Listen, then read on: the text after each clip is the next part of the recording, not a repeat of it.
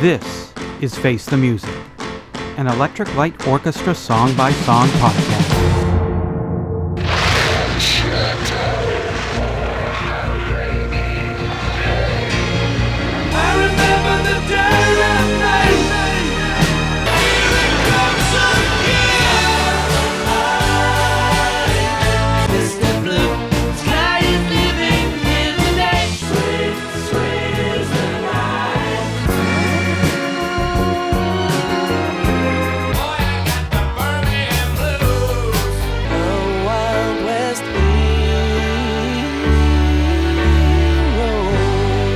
Out of the Blue Sides 3 and 4 bonus tracks, listener comments, album reviews, album facts, and outtakes.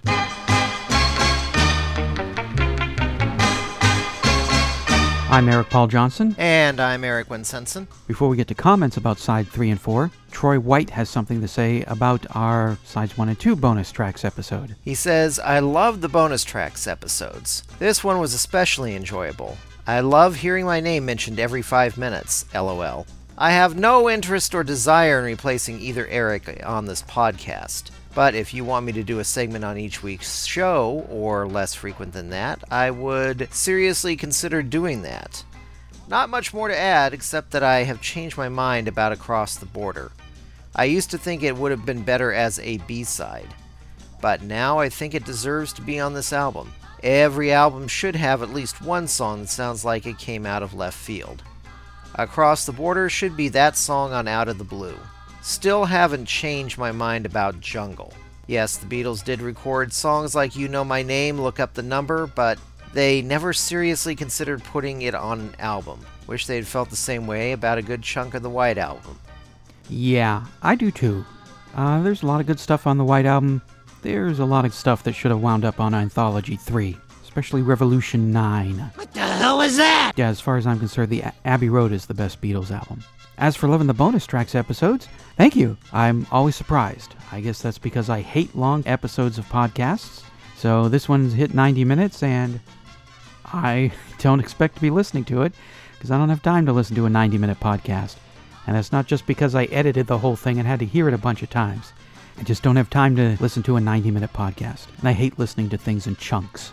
And I forgot to put in this call for the last bonus tracks episode. 623-850-3375.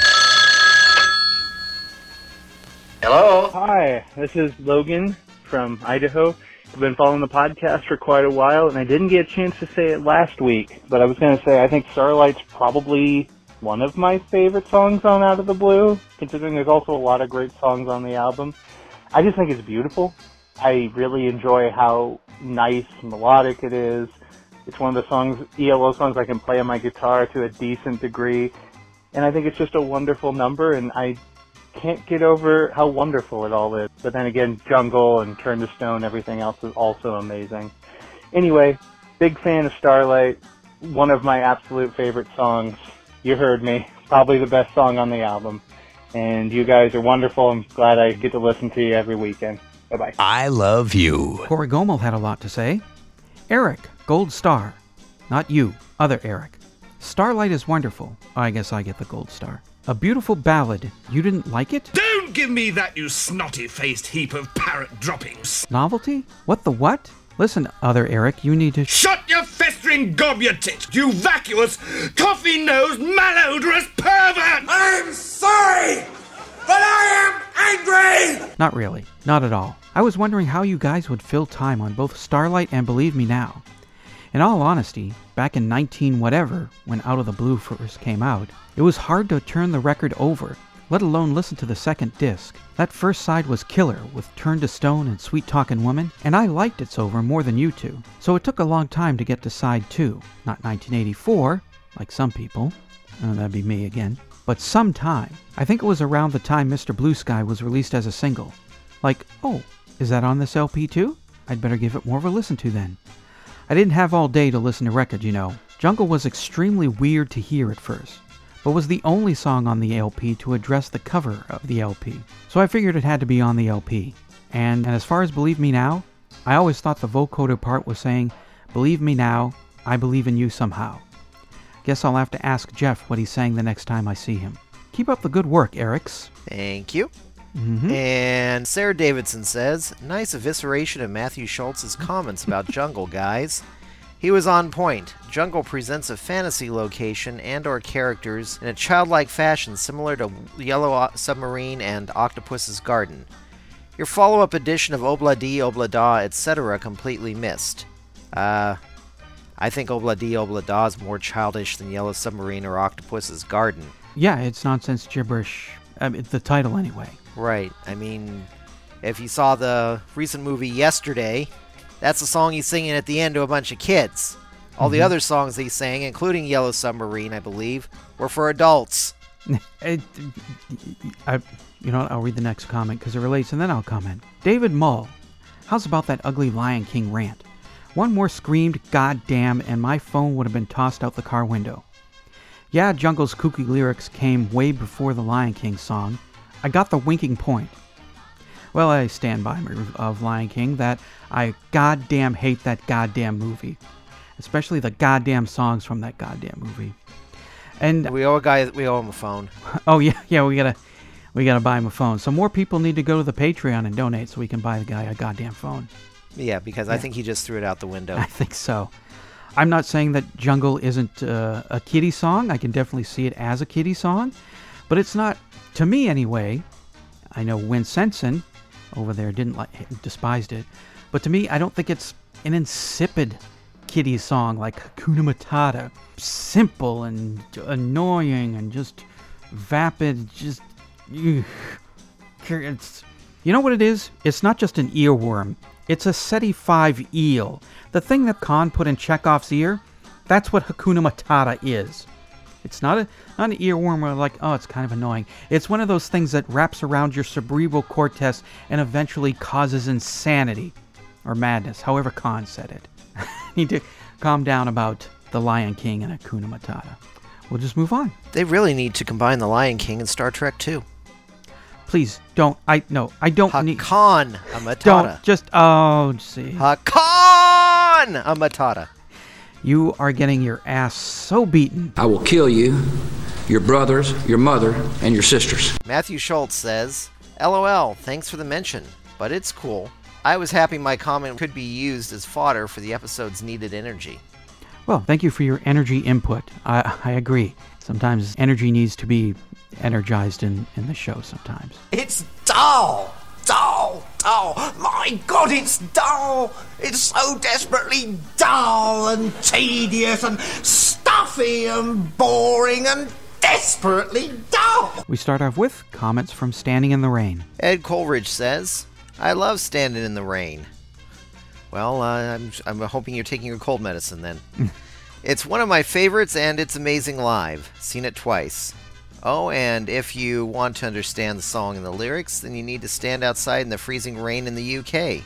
Then it all makes sense. I've kind of come close. I lived in Boston until I was 7, so it gets pretty cold there.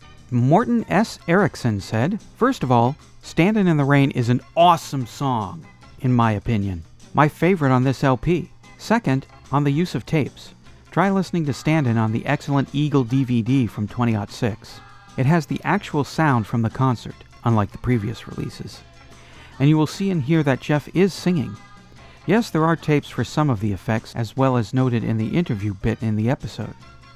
Third, keep up the good work. I need my weekly dose of ELO talk. Third, thank you very much, and we will until... We're done. I think I have that Eagle DVD. I've got the one that has the concert and the Discovery video album. I bought it for the video album. So I listened to it before we did that episode, but I'll give it another listen. Maybe I just wasn't hearing it right on my surround sound. Rick Hawk 22 says, the first song of the best side of an album ever created. Concerto for a Rainy Day was the soundtrack to my youth. I played it in the dark at night when settling down to sleep to just focus on the sounds. This is the culmination in my mind of what Jeff envisioned when he started ELO with Roy. This is the perfect fusion of rock, pop, and orchestral music in a perfect symphony of beautiful songs that flows along like a storm coming through the plains. When I heard that Standing in the Rain would be performed live in concert recently, I was so excited to see and hear it, and it didn't disappoint. Truly an all-time favorite of mine from a classic album. Hello, this is Troy White, and this is my comment on Standing in the Rain. I don't have too much to say about this song, except that overall I like it. I don't like it as much as Eric Paul does, but I don't think it's a complete washout either. I myself, if I were Jeff Lynne, and I'm not, but I probably would have just expanded this song and had it be the prologue to Mr. Blue Sky. I just don't find the next two songs in the suite for a rainy day, Big Wheels, Summer and Lightning, that strong. Maybe he could have incorporated some of the best elements of those songs and had a strong instrumental prelude to Mr. Blue Sky, which is what everybody's waiting for anyway. But I do like the way Jeff arranged this song. I like some of the effects on it. I think they were wise in using tapes when they hit the stage with this, because they didn't have the technology back in 1978 to properly do it the way they needed to live. So I don't have too much of a problem with that. I don't think the song's strong enough to have as a concert opener, but that's just me. But as I said, Mr. Blue Sky is my favorite song on the album, and I think this song, again, would serve as an excellent prologue if he had ditched the other two and just expanded this. But overall, again, I like the song. Now, however, I do have one problem on this week's podcast. You dissed KISS. You dissed the greatest band in the history of the multiverse. Oh, man. Full disclosure, I'm a charter member of the KISS Army. I joined in 1976, sent my $5 when I saw the ad on the inner sleeve of the Destroyer album, which I bought the minute it hit the shelves. So yes, I am a lifelong KISS fan and a lifelong ELO fan, but I'm just kidding. Anyway, keep up the good work. I really enjoy this podcast. And I just can't wait to get to Wild West Hero, but I gotta hold on a few more weeks. All right, now comments about Big Wheels. James Crow says, great episode. I'm so glad Eric W. found a song he didn't know he liked on the album. 5, so he says, is better than none, I guess. Lynn Phelps wrote, amazing. I don't know if Lynn is talking about the song or that you actually like a song from Out of the Blue. Could be either one. It is an amazing song. Mark Herring says, you mentioned that maybe Jeff was reflecting upon how life as a rock star might not be as glamorous as one might think. This reminds me of a quote from Groucho Marx. It was my job to make love to beautiful women all day long. Sooner or later I'd find something wrong with it. You know, I can relate to what Groucho is saying. I did have a job once where I got to have sex with beautiful women all day long. But after a while, it just, one after the other, they just all start to look the same. Yep. Each finger. On my right hand, yeah. Quit playing with your dinghy. Okay. Mark Jealous, my favorite ELO track. Glad you like this one too. Jeff is a master at expressing heartbreak through the feelings of an introvert. This is the finest example of just that. Carrie Gomel says... Try it again. Carrie. Yeah. Let's try this again. Corey Gomel says, this is on the list of my all-time favorite Jeff Lynne tracks. His voice is golden. Is that a thing? Well, it is now. Leonard Cohen in Tower of Song says, I had no choice. I was blessed with a golden voice. Or I'm paraphrasing a little bit since I don't have the lyrics in front of me. But So if Leonard Cohen had a golden voice, I guess Lynn Platinum? Yeah. Diamond? Yeah. Sean Byrne replied, Jeff's voice throughout the entire album was angelic. There's a way of describing it, I guess. However, he doesn't say which... angel. Which order of angels. Yes. Mark Herring says, while I'll agree with you 99%, I don't think I consider Tarzan's yell to be angelic. And Joe Chenault replied, that Tarzan yell gives me warm fuzzies every time I hear it. Oh, man! That does it for me! Gives me cold pricklies. Troy White says, like Eric W. says at the beginning, I had almost forgotten about this song too. I haven't played the album all the way through in years. I absolutely love this song. Definitely one of the best tracks on this album and one of their best songs ever. Reflecting upon Jeff's comments about how this song reminds him of a spaceship floating endlessly through the sky, I think this song could be seen as a sequel of sorts to Mission and World Record from a New World Record. Years later, the Sentry is still in his spaceship, orbiting the planet Earth, constantly observing what happens to the point that he has forgotten the purpose of his mission. Or perhaps he has finally been ordered to return to his home planet, but the ship can no longer travel at the speed of light. So he floats on endlessly through the cold, dark vacuum of space, headed toward a home that he knows he will never reach before he dies. Such is his fate, big wheels turning indeed. And this is why I don't want to go on a long space journey with Troy. He's just a bottomless Definitely pit of not. He's just a bottomless pit of happiness. The man who every week spreads a little joy, a little cheer, a little sunshine. So for Summer and Lightning, Mark Herring said, I always considered the bridge in Summer and Lightning to be a variation of the beat in Jungle. This sounds awesome on a 12-string guitar. Yeah, I always noticed that too about the bridge in Summer and Lightning. And yeah, it would sound awesome on a 12-string guitar. I think Summer and Lightning sounds awesome no matter what, so... Well, it's got that too. Yes. Troy White says, this is another song that I had almost forgotten about. I definitely love this song.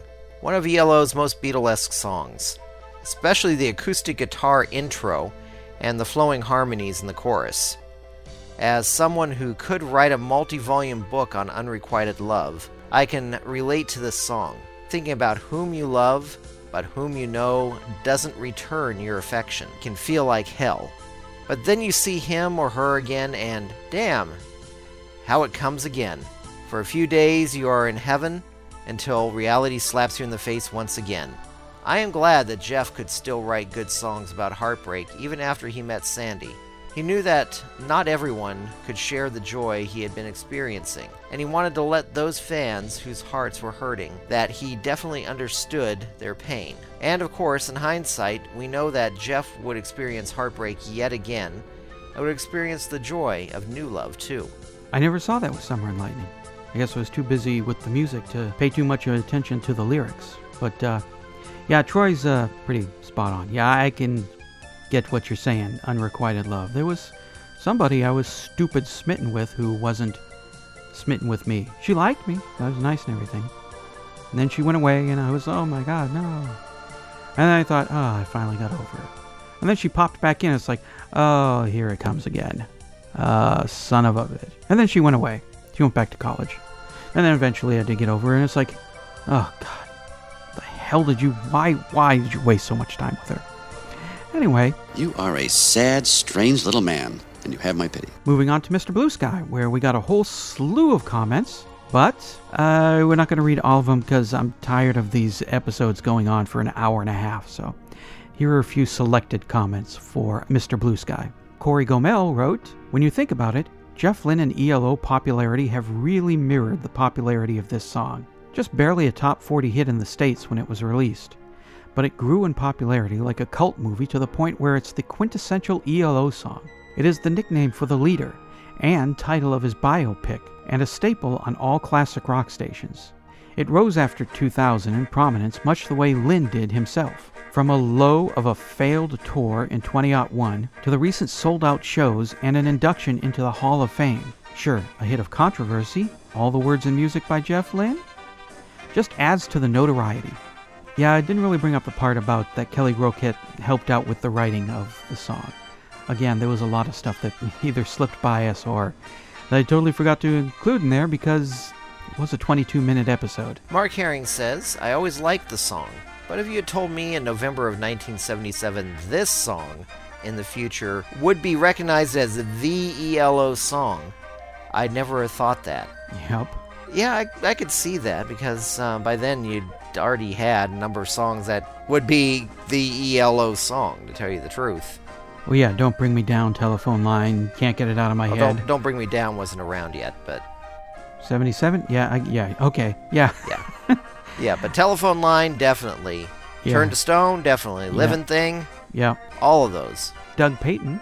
I think I once heard a band member interviewed about recording the music before the words were recorded, or maybe even written. Imagine, just the music without the words, and it sounds excruciatingly elementary. It's the vocals that really make the song. Yeah, I think the basic parts of Mr. Blue Sky, they are excruciatingly elementary. Just dun, dun, dun, dun. But you bring in the choir and the vocals and the orchestra and the vocoder and all that, and it just kind of builds and builds and builds. And I'd say you could say the same about most pop music, to tell you the truth. That is true. Yeah. Very, very basic in its construction, but yeah, then you add on everything else, and that's where you actually start to develop a memorable song. Yeah, and the band member that you heard interviewed about the recording process for ELO, that most likely was Jeff Lynne. He's said many times that he does the music first, all of the music first. Times Jeff will said, there, that's done. And then he thinks, oh, crap, that's right, I gotta come up with words now. And that's much better than I do, because I can barely come up with the music. And it's tough for me just to come up with the words. Jeff's a friggin' musical genius. Don Field says, I enjoyed your episode. However, I offer a small correction in your sample section. Welcome to the Human Race and Prayer was done by the Brand Flakes, not the Brand Folks. I know a member of that two-man band, Otis Fodder, for years, and he sampled smaller parts of ELO's songs for decades as he is a huge fan. I am putting the blame entirely on the Jeff Lynne database, because that's where I got this information, and I checked after getting your comment, Don. And yeah, they do write the Brand Folks. However, in Welcome to the Human Race, which samples heavily from Horace Wimp, I checked, because as we're recording this part, we just finished recording our Horace Wimp episode. And it says, for the information on who sampled from Horace Wimp, it says the Brand Flakes, not the Brand Folks. So, somewhere along the line, the guy who runs the Jeff Lynne database, who honestly is more dedicated than I would have been, and this show would have been short of a whole lot of facts without his site. He eventually, I must have messed that up and fixed it later. Matthew Schultz wrote, a couple curious Mr. Blue Sky background omissions. Commercials. When mentioning Mr. Blue Sky commercial use, probably the most important to Jeff, was its use in VW's 2002 Beetle convertible ad campaign. The time was 1 year after the Zoom album tour debacle, and ELO was considered commercially dead and buried in the minds of many. The mini-movie-like ad received great industry notice and proved to suits and creatives alike that ELO music could be a viable asset to media projects. The rest is history. Also, 2012 Summer Olympics. Surely one of Jeff's greatest achievements and honors is Mr. Blue Sky's use in the 2012 London Summer Olympics ceremony. Not only was it presented during the opening ceremony, but the closing one too. This surely is a historic first for a pop tune that is not an official games theme song. Yeah, I don't know how I left out that VW commercial, because I remember that being a big deal to me.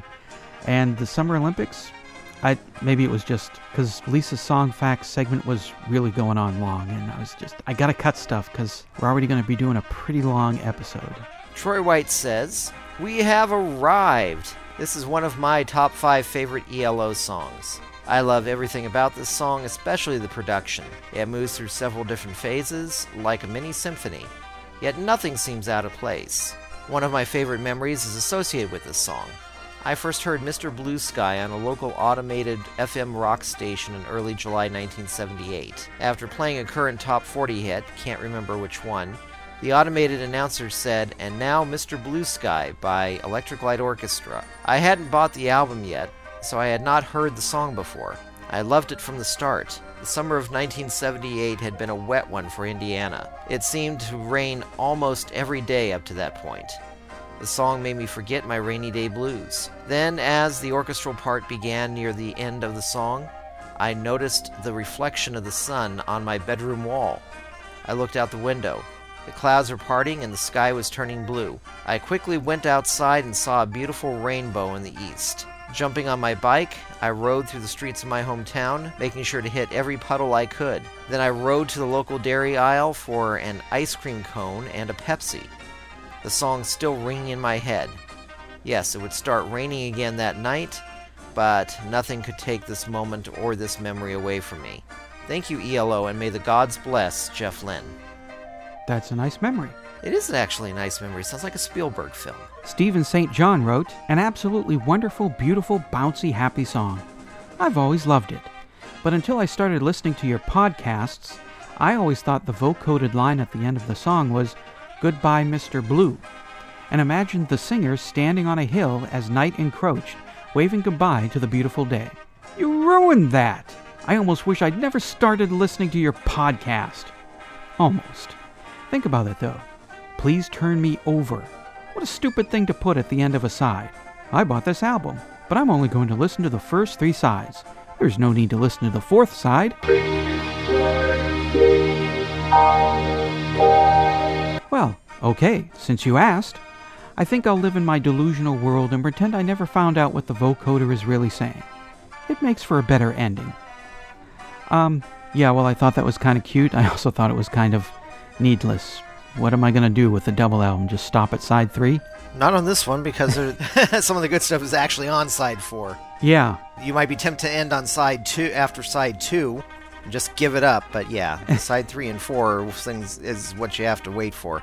Yeah. On that thing. But the thing is that now that was kind of like just a silly thing that sometimes was done. I mean, Tom Petty did that on the cassette version, I should say, of Full Moon Fever. And the CD version. Hello, CD listeners. We've come to the point in this album where those listening on cassette or records will have to stand up or sit down and turn over the record or tape. In fairness to those listeners, we'll now take a few seconds before we begin side 2. Thank you. Here's side 2. Oh, yeah, he did that. I was trying to remember if he did that or not on the CD. I have the vinyl version of it, and you miss which out on you now pay through the nose for. Yeah.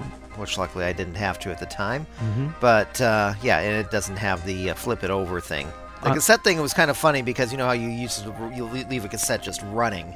Yeah, I always hated those uneven and all of a sudden sides. it comes on, flip this over. I don't have the cassette version. There's a completely different middle part with Tom on the cassette version? Yeah. Okay. I'll have to look into that. There's a part that comes on, if you leave it running, it comes on reminding you to flip the cassette over. And I think there's a part at the end that says something like, "Thank you for listening, now play it again," or something like that. I can't remember. I got rid of the cassette version years and years ago, like I did with with most of my cassettes. Sounds like something I would have done on one of my homemade cassette albums that I sold about 50 copies of at local record stores. 50 copies? Something like that. You owe me another $1.50 on royalties. I really do, and believe me, get you that check. It's held up in legal, especially when Loon Records and Tapes switched over to Loon Music, and it's a whole thing with lawyers and accountants. Trust me, your check's coming. Just it's probably going to take another 25 years. Okay, well, I guess a candy bar will have to wait. You got no other choice. It's out of my hands. Yep. So, Pam Van Allen, what are Alec Guinness eyes? Well, go watch Star Wars. When he pulls up his hood and reveals himself to be Obi-Wan Kenobi in Star Wars, that's what we used to call it, not Episode 4 or A New Hope, Star Wars. Look at his eyes. Look at Jeff Lynne's eyes in any of the videos that Jeff did without sunglasses in 1977, and you'll say, those are Alec Guinness eyes. Or, he has Alec Guinness eyes, if you want to go the Betty Davis eyes route. Right, and then you just clap a little bit after that. Yeah. Okay. That's as enthusiastic as you're going to get out of me. Hi, Eric and Eric. This is Tim in Tokyo. I really enjoyed your Mr. Blue Sky talk. I was 13 in the summer of 1978, and yeah, I remember at least one station did play that song on a regular basis. And no, yeah, they did not include the Concerto for a Rainy Day ending part. That was not on the radio.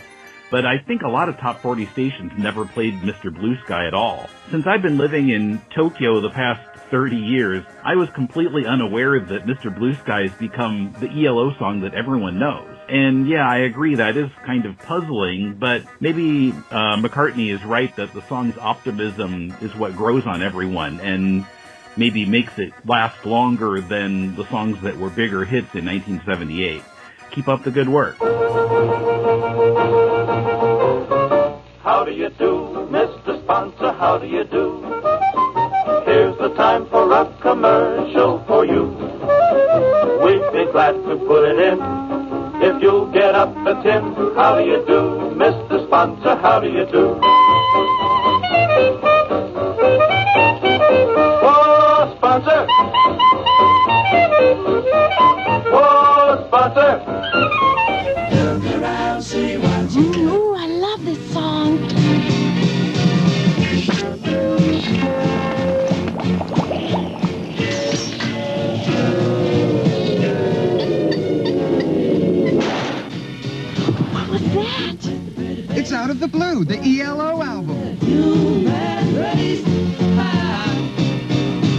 Electric Light Orchestra on Jet Records and Tapes. Distributed by CBS Records.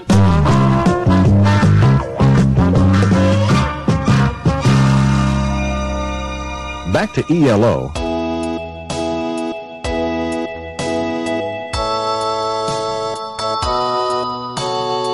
Mark Herring says... For Sweet as the Night, by the way. Mark Herring says, if Out of the Blue was released today, Sweet as the Night would have always been considered as the finale to the Concerto for a Rainy Day, as I have always considered it. No other ELO record ends with Please Turn Me Over, as Mr. Blue Sky does. Why? Because of the physical limitations of putting a fifth track on side 3. You just can't do it and preserve the song's dynamic range without having the needle gouge into the neighboring grooves. The night is the logical conclusion to the day, and thus, it is also the logical conclusion of the concerto. I never thought of that. I guess you can kind of look at it that way. I agree with the sound quality, though. Yeah, you don't really want to... That's one thing I do like about Electric Light Orchestra. They didn't try and shove too much on one side of a record. There is that. Your logic is sound, Mark, even though I can't...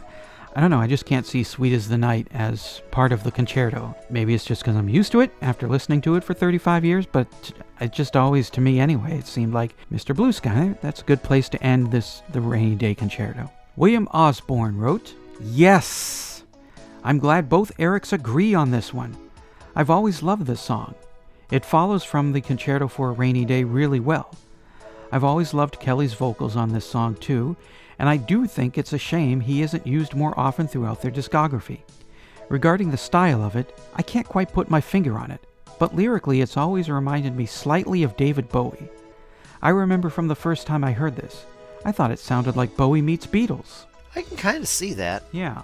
Yeah, if you're going towards Bowie after when he started doing the Plastic Soul stuff right before his experimental, yeah, I can kind of see that there. Troy White says, here is another sweet surprise. I haven't heard this song in years, and I had almost forgotten how much I love it.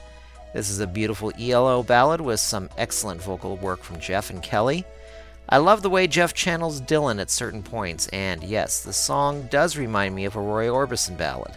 I agree that this should have been the third single from Out of the Blue, instead of It's Over. Now, how many songs until Wild West Hero? I think it was 3 more at that point. Exactly. And Pam Van Allen corrected us, and I feel like an oaf for not realizing this. She said Cartier refers to an expensive watch, which actually, yeah, that makes a lot of sense. You look at your Cartier and it's getting late. I know we both thought that it was like a bag and you get your makeup in it or whatever if you're a girl. Or exactly transvestite, whatever. So yeah, I feel kind of stupid. Because for 35 years, check your watch, it's getting late. The Cartier says it's getting late. And I was just looking in her makeup bag. No. Context clues. Time. It's getting late. Why would she be looking in her makeup bag? Because women be cray? There you go. That's why. Okay. You're a sexist jerk. MJ Fold says, I just listened to this podcast. Yes, I always love the song, and yes, like you, I always forget about it for some reason. I was like, when I saw the next podcast, oh, it's that song. Then I started playing the podcast and was like, oh, it's that song. I love that song. So yay for us all agreeing. Oh, and the Kinks used Cartier in a great song from the early 80s called Add It Up, more as a backup noise. They go Gucci, Gucci, Gucci, Gucci, Cartier, Cartier. And I may sample Eric doing that and turn that into a little rap at the end of the show. Well, actually, somebody already did something a few years ago similar to that. It's considered one of the worst pop rap songs by a girl named Cray Sean. It's called Gucci Gucci. That's a tough category to be tops in. Worst pop rap song. Yeah. Yeah. Gucci Gucci, Fendi Fendi, Louis Louis Prada. I've already heard enough. Basic bitches wear that stuff, but that don't mean I got it. I'd kind of like to hear you remake that. Yeah, sad thing is, she's the daughter of one of the musicians in the Trash Women, which was a halfway decent surf band from the 90s. Okay. Oh well. For The Whale. Tracer Anthony says, need to kill some time and fill up some space on a rock album? Just not in the mood to write any more interesting sounding lyrics? Never fear, just reach back for a cold, frothy instrumental. And that one was nice and wet and refreshing. Cola, it's the spot. 12 full ounces, that's a lot. Cola is a drink for you. William Osborne? When I first started getting into ELO, I hated this song. I remember thinking, oh no, not another instrumental. But over time it's grown on me quite a lot. It's easily one of my least favorite tracks on the album, but I like it. It is very relaxing and has a great sense of atmosphere to it. I'd say one plus side of double albums are that you get more room for experimentation, something Secret Messages was tragically missing in its original single LP format. As a side note, I think After All is an absolute masterpiece and easily my favorite all-time instrumental piece by ELO. Joe Turner says, so underrated, Richard at his best. Yeah, I will give you that. The synthesizer and the keyboard work, it does a really great job of making you feel like you're underwater and not drowning. Exactly. Yep. Mark Jealous. Agree with EW. Oh, that'd be Eric Winsenson. Agree with EW on this one. Could have trimmed it a bit, but fantastic imagery from the music. Brings majesty, beauty, and fragility front and center. Yes, it repeats, but also builds, much like The Fall. Spoiler alert, wonderful track. This track is also wonderful. Makes me want to hug a whale. I probably suggest not hugging whales. They... I don't know. They sometimes... Well, it depends on the whale, I guess. It depends on the whale. Spock mind melded with one and he came out fine. That's true. Yeah. And then Troy White says, should have been relegated to the soundtrack of a bad 70s porn movie. Well, unfortunately, a good portion of their music was. Yeah, I think one porn movie using ELO is one too many for me. There are still moments from that movie that I now unfortunately associate with some ELO songs that I really like the start of Daybreaker. I had never thought before how great that sounds at the moment betrayal is revealed.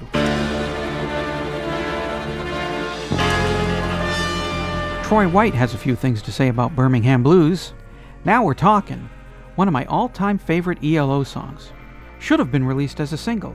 I'll bet it would have gone top 20, maybe top 10. The band adds a bit of a Stones vibe to their usual Beatlesque sway. Nice fusion of all three bands on this song.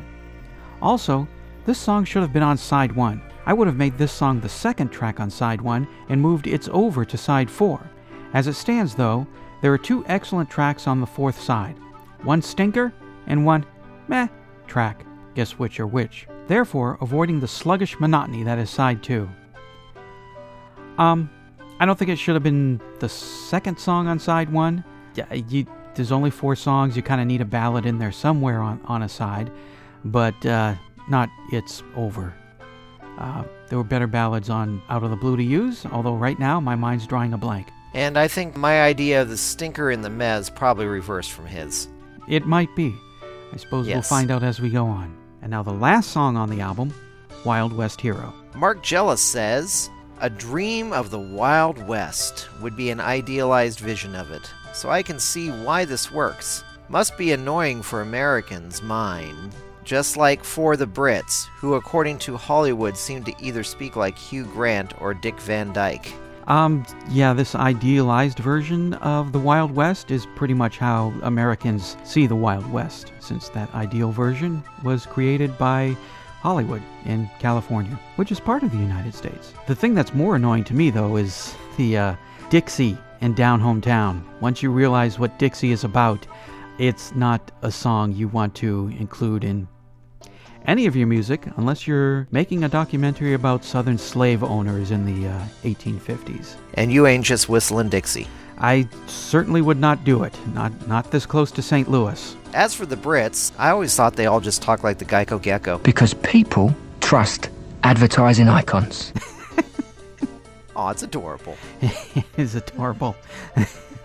Now we're gonna get letters. Yeah. Oh, believe me, there's some hate mail that's coming up. Jim Crow wrote, one of my favorites on the album. I particularly enjoy the a cappella vocal section and the guitar breakdown.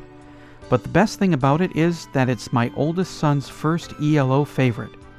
Seeing it live in Oakland was the highlight of the show for him. That sounds nice. And we have a call from Troy about this song. Wild West Hero is a pretty good song overall, I think. I'm not so sure it belongs on Out of the Blue. It might have been better as just a special single released, but I'm not going to quibble too much over the fact that it is on the album. I do agree that it probably shouldn't have closed the album. I think Mr. Blue Sky, the whole Concerto for a Rainy Day, would have been better on side 4. But as it stands, that's the way Jeff sequenced it, so that's the way it is. This song reminds me a lot of Roy Rogers by Elton John off of Goodbye Yellow Brick Road. I grew up watching westerns, western TV shows, western movies. I still like them. I have not seen the video for this song. Probably a good thing, but it reminds me, from what I heard, of Blazing Saddles maybe. But overall, it's a good song. Kind of brings back a wave of nostalgia when I hear it. I do agree, though, that the guitar part and the player piano doesn't need to be on it. It's kind of distracting. And every time I hear it, I imagine Jeff and the boys doing that cowboy wiggle as they walk into the saloon, cinching up their pants and bellying up to the bar for a shot. At least that's how I picture it in my mind. But like I said, I do like this song. It's fun. But I just think they should have picked Mr. Blue Sky as the album closer. So now we're finished with Out of the Blue. I've often said I think Out of the Blue would have been better as a single album. Well, I'm going to try to come up with a track sequencing for that. But I know that's probably going to cause more arguments than it solves. But I'm kind of, trying to see if I can do it, if I can nail it and wiggle it down to the 11 or 12 essential cuts. I'll let you know.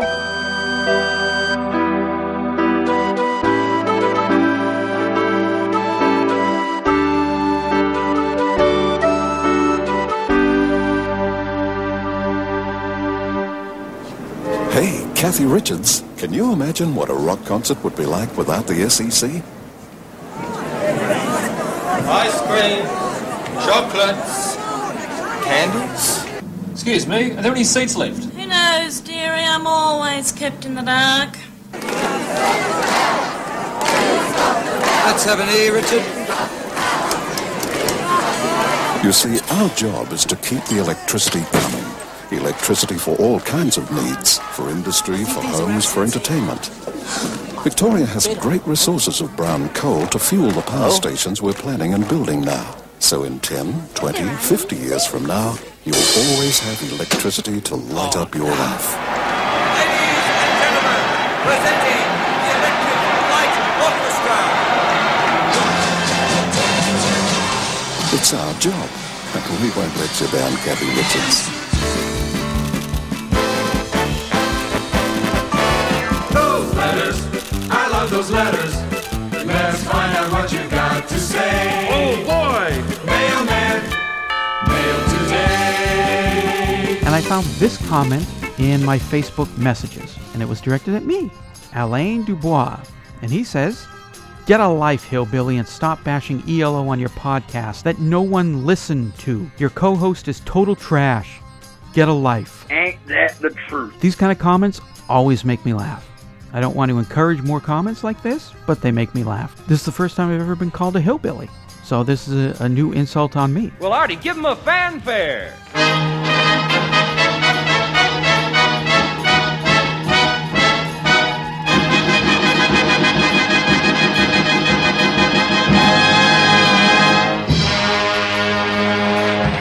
I don't think I'm a hillbilly. I've never had sexual or romantic relations with anybody related to me, even most distantly. The only thing I can think of that I have a Confederate flag on is a Hot Wheels Dukes of Hazzard General Lee car that I got for Christmas in 1980. I don't drink moonshine. I don't drink anything, actually. I don't drink any alcohol. I was born in Boston, lived in New England for my first 7 years.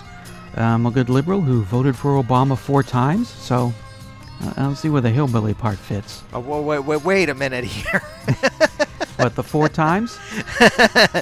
damn liberals always cheating at the elections. I'm including the primaries. Oh, okay. Yeah. Stop bashing ELO on your podcasts that no one listened to. Well, I total up the numbers every week, figuring in Podomatic, Podbean, Stitcher, YouTube, and Mixcloud. And as of Monday, October 7th, we cleared 48,000 listens. So that's a lot of nobodies listening to the show. I was going to say, there's a lot of controversy these days about using certain words that might or might not offend people. Mm-hmm. And there was a certain word we used to use back as kids to refer to somebody who we thought was not that bright. And unfortunately, it's now a word that gets bleeped out a lot because it's considered very offensive towards mentally disabled people. Right. I've always wondered why that got so sensitive, since it was actually a scientific word to begin with. It wasn't meant as an insult. And typically when we used it as an insult, it was not towards people of that type. It was just to be an insult towards somebody who wasn't. Right. But now I'm understanding why we had to get rid of that word, because calling somebody like this, that word, insults people who are mentally deficient, because they can't help it, but no. Some people can. Yes. But they decide to be yeah. like that anyway. Yeah. So that's about all I've got to say about that, other than his brother and sister should have used protection. But anyway. Probably yes. And as for my co-host being trash, no. He's a decent family man, a citizen that I just happen to have disagreements on fundamental issues, and that's what this podcast is all about. He's a decent person, and a person that you do not have to be scared of. As long as he stays on my good side, then I might chop him up and turn him into trash and throw him out. Person you don't have to be afraid of, as long as you're not trying to get into my home when uninvited. Let's put it that. Right. And then twice in here he says, "Get a life." I have a wife who loves me, and 2 or 3 times a week we bang it out. Her daughter adores me and thinks I'm just all that in a tube of Funyuns. I get money in the bank, Legos in my home. I'm 50 years old. I still got all my hair. About maybe 5% of it is gray. I got a podcast that 48,000 people have listened to so far. So, I don't know. I think I got a life. Probably spent a lot more time on this than we should, to tell you the truth. But probably, but we don't get a lot of negative comments, so it's actually fun to actually play with them when we do. That's exactly right. Yeah, because I was expecting a lot more internet trolls like this than when we started doing stuff, because everybody on the internet, you suck, kill yourself. Yeah. Well, I can't kill myself. I still got to finish this ELO podcast. We're probably only halfway through at this point. So. And on that joyous note, let us get on with the show. This is a review that we got on iTunes, and people should go. And the more reviews we get, the more stars we get, the more attention the show gets, and the happier me and Eric will be. And there won't be some weird suicide murder pact that goes on if things don't, if the show bombs. Okay, speak for yourself on that one. You go first. I created the show, so I've already done my part. Fistoff says, "Way to alienate audience.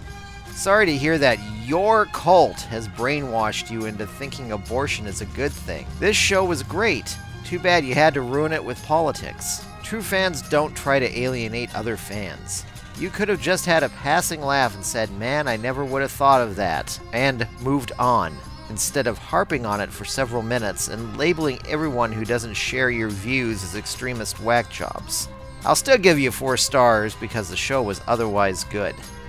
Okay, so what are we referring to here? Living thing, because there were people... Oh, okay. Yes. Okay, because I'm trying to figure out what cult has brainwashed me. Yeah. Man, I never would have thought of that. No, when I... Okay, now, this is probably going to alienate a few people, but, I'm kind of having a chuckle on this one, saying even though I'm really upset with the party over the last few years, I actually am a Republican. And when I said cult and whack jobs, I wasn't talking about just like normal, regular people who are against abortion. I have friends who are against abortion. Some of them are pretty nice people. If you got a beef against abortion, okay, I can see where you're coming from. I'm talking about the real nutballs, the ones who see their agenda in everything. And I do mean everything. I was going to make this up as an example, totally fabricate it. And then 2 days later, the Westboro Baptist Church actually took the idea in my head that I never mentioned to anybody and made it into reality. I'm talking about people like the Westboro Baptists who say that Weird Al Yankovic is a horrible, horrible, horrible person. They say he changes the vain and lustful lyrics of popular songs for words equally empty and void of edification. Forsake your vain parodies, Mr. Yankovic, and consider Westboro Baptist parodies with Bible-based messages, which I'm sure are even more hilariouser than Gump or Another One Rides the Bus. Or the hilarious part is anybody in the Westboro Church ever cracking open a Bible. Yeah. And they were going to picket one of his concerts in Kansas. Another thing they had against Weird Al is that he has long hair, in contradiction to standards of God. I have long... You mean like Jesus? Hey. Jesus gets an exception. He's the boss. He can do whatever he wants. And they hate Weird Al because he gave his support to the sodomite cause No Hate campaign, which teaches others that proud sin has no consequence and those who preach the gospel of Jesus Christ should be silenced. So, these are the people I'm talking about. When I say crackpots who saw abortion in living thing, it's those kind of crackpots I'm talking about. I'm not talking about people who go about their life and just, I really don't like abortion.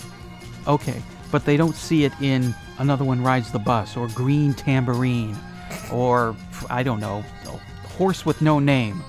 Why doesn't it have a name? Because it was aborted by some bastard. Sounds crazy to me. Those are the whack jobs. I think I've whack jobbed it this clear. Definitely. Yeah. And I don't think it's a whack job idea that maybe if I don't have a uterus, I really shouldn't go screaming about what I feel about abortion. Well, you're a man, and men know everything, and everybody else should just listen. I mean, yeah, we don't have the body. True. It's like white people who tell black people, no, you're living your life wrong. White men, we know everything. So just nod your head and say, you know what? That white man is right. What am I bitching for? There you go. I've solved another world problem in only 2 seconds. Yep, now get us a sandwich. Yeah. The hump has to eat. So Jill has a comment about an episode that you're not going to find on iTunes or Podbean or any other place that the podcast is openly, freely posted. Jill A. Schnault says, I didn't know this was here until I happened to see it just now. Thanks. I enjoyed it. I'm really glad you enjoyed it. What she's talking about is a Patreon-only episode. You can only hear this episode if you subscribe to our Patreon site. For our $1 per episode, which is usually just 4 episodes a month, $4, you will get to hear episodes a week before they air, plus you get to hear this special episode that I made just for Patreon. I count down the top 33 ELO singles that were released in America, and this isn't just, what I think are the 33 best ELO singles. They only released 33 in America, so that's why it's not top 40. This goes according to the Billboard charts. I did some calculating and figurifying and put things in order, and I counted them down 33 to number 1. And you might be surprised what the number 1 ELO single is in America. I was expecting it to be something else, but after all the numberifying, it was not what I expected. So, if you want to hear it, you gotta chip in at Patreon, because that's the only place you're gonna be able to hear it. It's only $1. $4 a month. Even I can afford that. If you donate to the podcast through our Patreon site, patreon.com/ELOpod, you can get bumper stickers, produce an episode, or for just $1 per episode, $4 a month, you can hear shows a week before they're released to the world. Or skip all that and just hand it over directly through PayPal using the email address eloftmpodcast@gmail.com.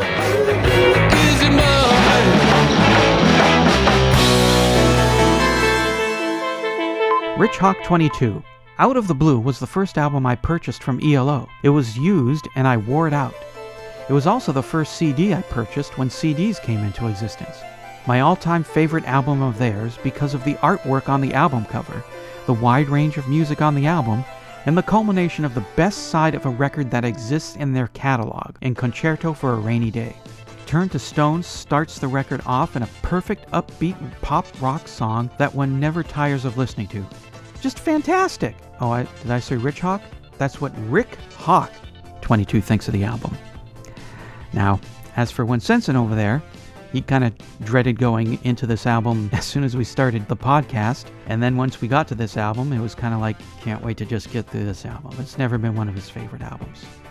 But over these last 17 weeks, you've hit on some songs that you forgot about and you actually liked. So, has your opinion changed about the album? Do you still think it's yeesh, or do you like it a little bit better now? Well, I still wouldn't say it's one of my favorite albums. I agree with Troy that this should have been a single album. Even though there's a little bit on it that tried to make it a single album, try to jam it all in there, it probably wouldn't have sounded that great because it would have been about a 50 to 55 minute album. But it was on a CD, I'd say that would be about good. Mm-hmm. I, in the past, have rated this, I believe, just 2 stars. Wow. Yeah. And I think now, going through Concerto for a Rainy Day again and realizing how much that holds together, and except for Wild West Hero, how much I like the last side, I think it's bumped up a star. Yeah.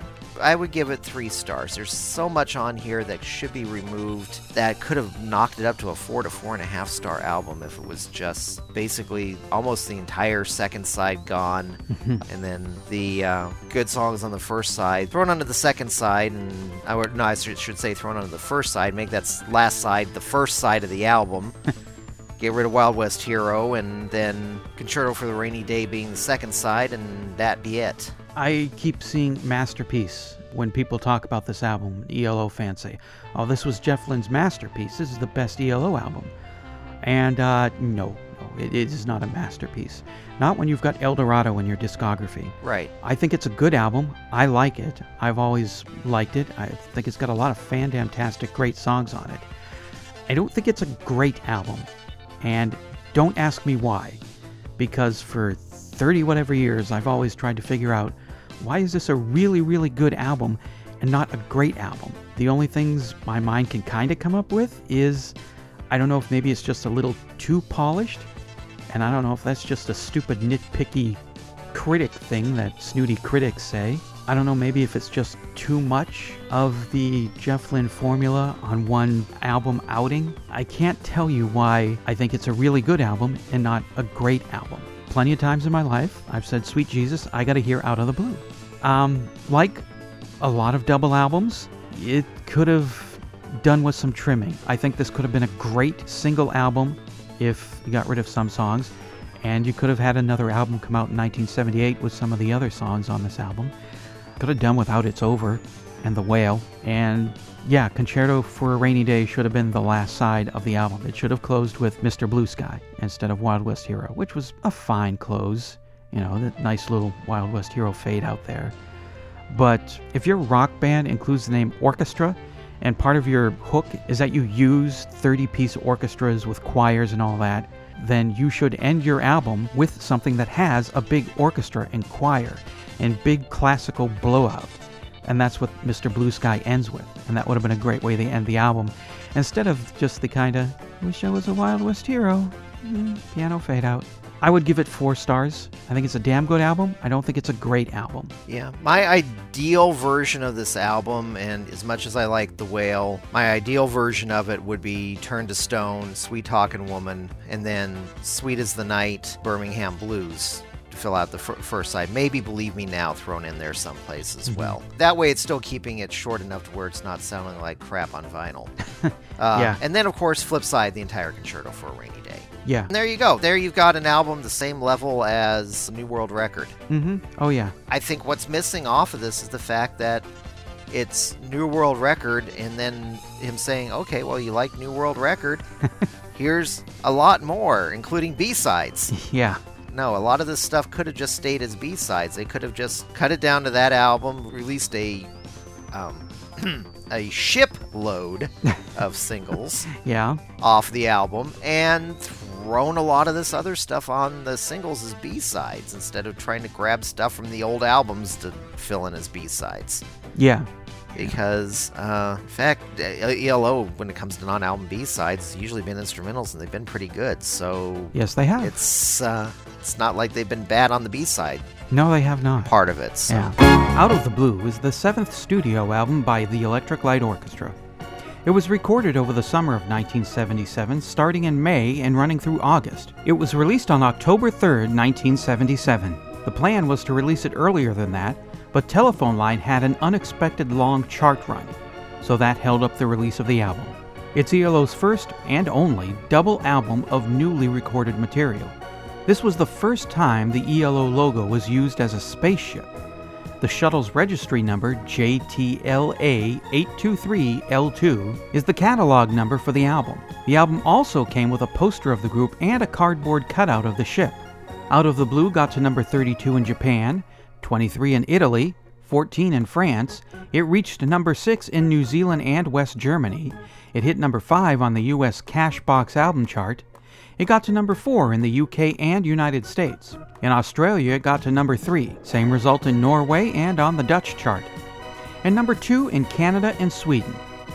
On the 1977 year-end charts, it ranked at number 59 in Australia, number 48 in the UK, and number 36 on the Dutch charts. For the 1978 year-end charts, it finished at number 80 in Italy, 46 in Canada, 18 in the United States, 15 on the Dutch charts, 11 in Australia, and number 7 in England. And it held on so long that it even made the year-end chart in the UK for 1979, where it ranked at number 26. It charted again when the remastered reissue was released in 2007, getting to number 18 in the United Kingdom. Out of the Blue was certified gold in Germany and the Netherlands, and went platinum in Canada, the UK, and the United States. Now wait a minute. Alright, before we get to the outtakes, a few quick shout-outs. First, a big thank you to the people who gave us money through Patreon. Andrew Clarkson, Frederick Scott, James Crow, Jill A. Chenault, Michael Mullen, R.J. Richards, Silver Wings, and the ESO Network. And a hefty thank you to Stephen St. John. He created the whale bed you're hearing. Got your own instrumental rendition of an ELO song you'd like us to use on a bonus tracks episode? Send it to eloftmpodcast@gmail.com.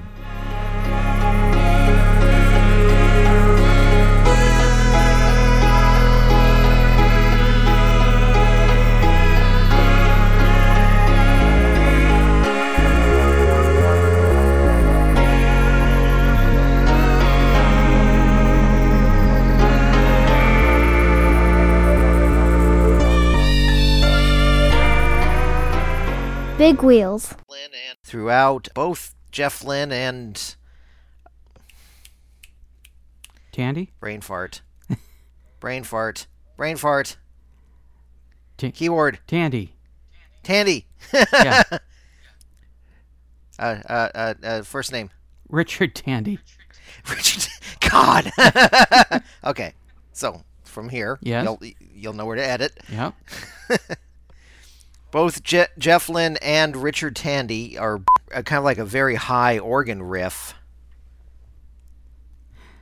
And did you just get attacked? It just finally came to me that what the song was. It's Ordinary Dream. It's not Ordinary World. I was like, okay. Oh, right. I was about to say, all of a sudden you got a Duran Duran song stuck in my head. Yeah. But, okay, back to this. Yeah. But, yeah, the choir said... Mr. Blue Sky.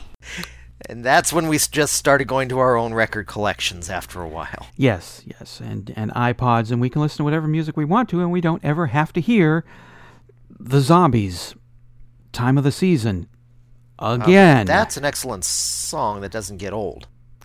To me it did. I just heard it way too much.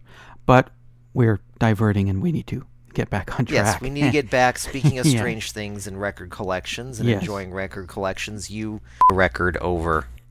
Yes. It's not like the spindle's getting all the action, and now it's time to turn over and use the other. I may just cut that out because it went nowhere. Yes, that went nowhere. Yeah. I think the coolest something in my eye. I'm good, though. Which episode was that? Monsters and something. It was the one with the fat blob who absorbs people, and the guy's girlfriend was turned into a slab of sidewalk. Oh, that one. Oh, yeah. Okay. Oh, okay. Yeah. That. Yeah. Oh, now I remember which one it was. Okay. Yeah. Yep. Where, yeah. Where, well, yeah, there's some implications in that particular episode. Yeah. That are kind of strange. Yeah. Yep, where he's got Moaning Myrtle forever as a sidewalk girlfriend. Yes. And this was something I did not know about until now. I always will. Yeah, it's not really separated at all, so yeah, it's basically always considered part of Mr. Blue Sky. Yeah, that's, everybody other than Jeff Lynne thinks it is. That's all just part of one Mr. Blue Sky. Well, time to do what the song says and turn the record over. Sweet as the night. And Andrew Whiteside wrote, and I kind of agree with him, that there isn't a lot of deep meaning in Jeff's lyrics. It's more just as if it's part of the song. So, and I forgot where I was going to go with that.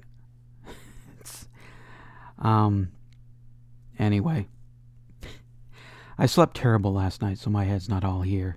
Face the Music, an Electric Light Orchestra song-by-song podcast, is a production of Radio Trolla Entertainment, Assorted Deli Meats Amalgamated. You can contact us by voicemail at 623-850-3375 or email us at eloftmpodcast@gmail.com. Keep up to date on the show by joining our Facebook group and spread the word by sharing the link or giving us a quick rating on iTunes. You can financially support the podcast at patreon.com/ELOpod. Next week, episode 076, Shine a Little Love.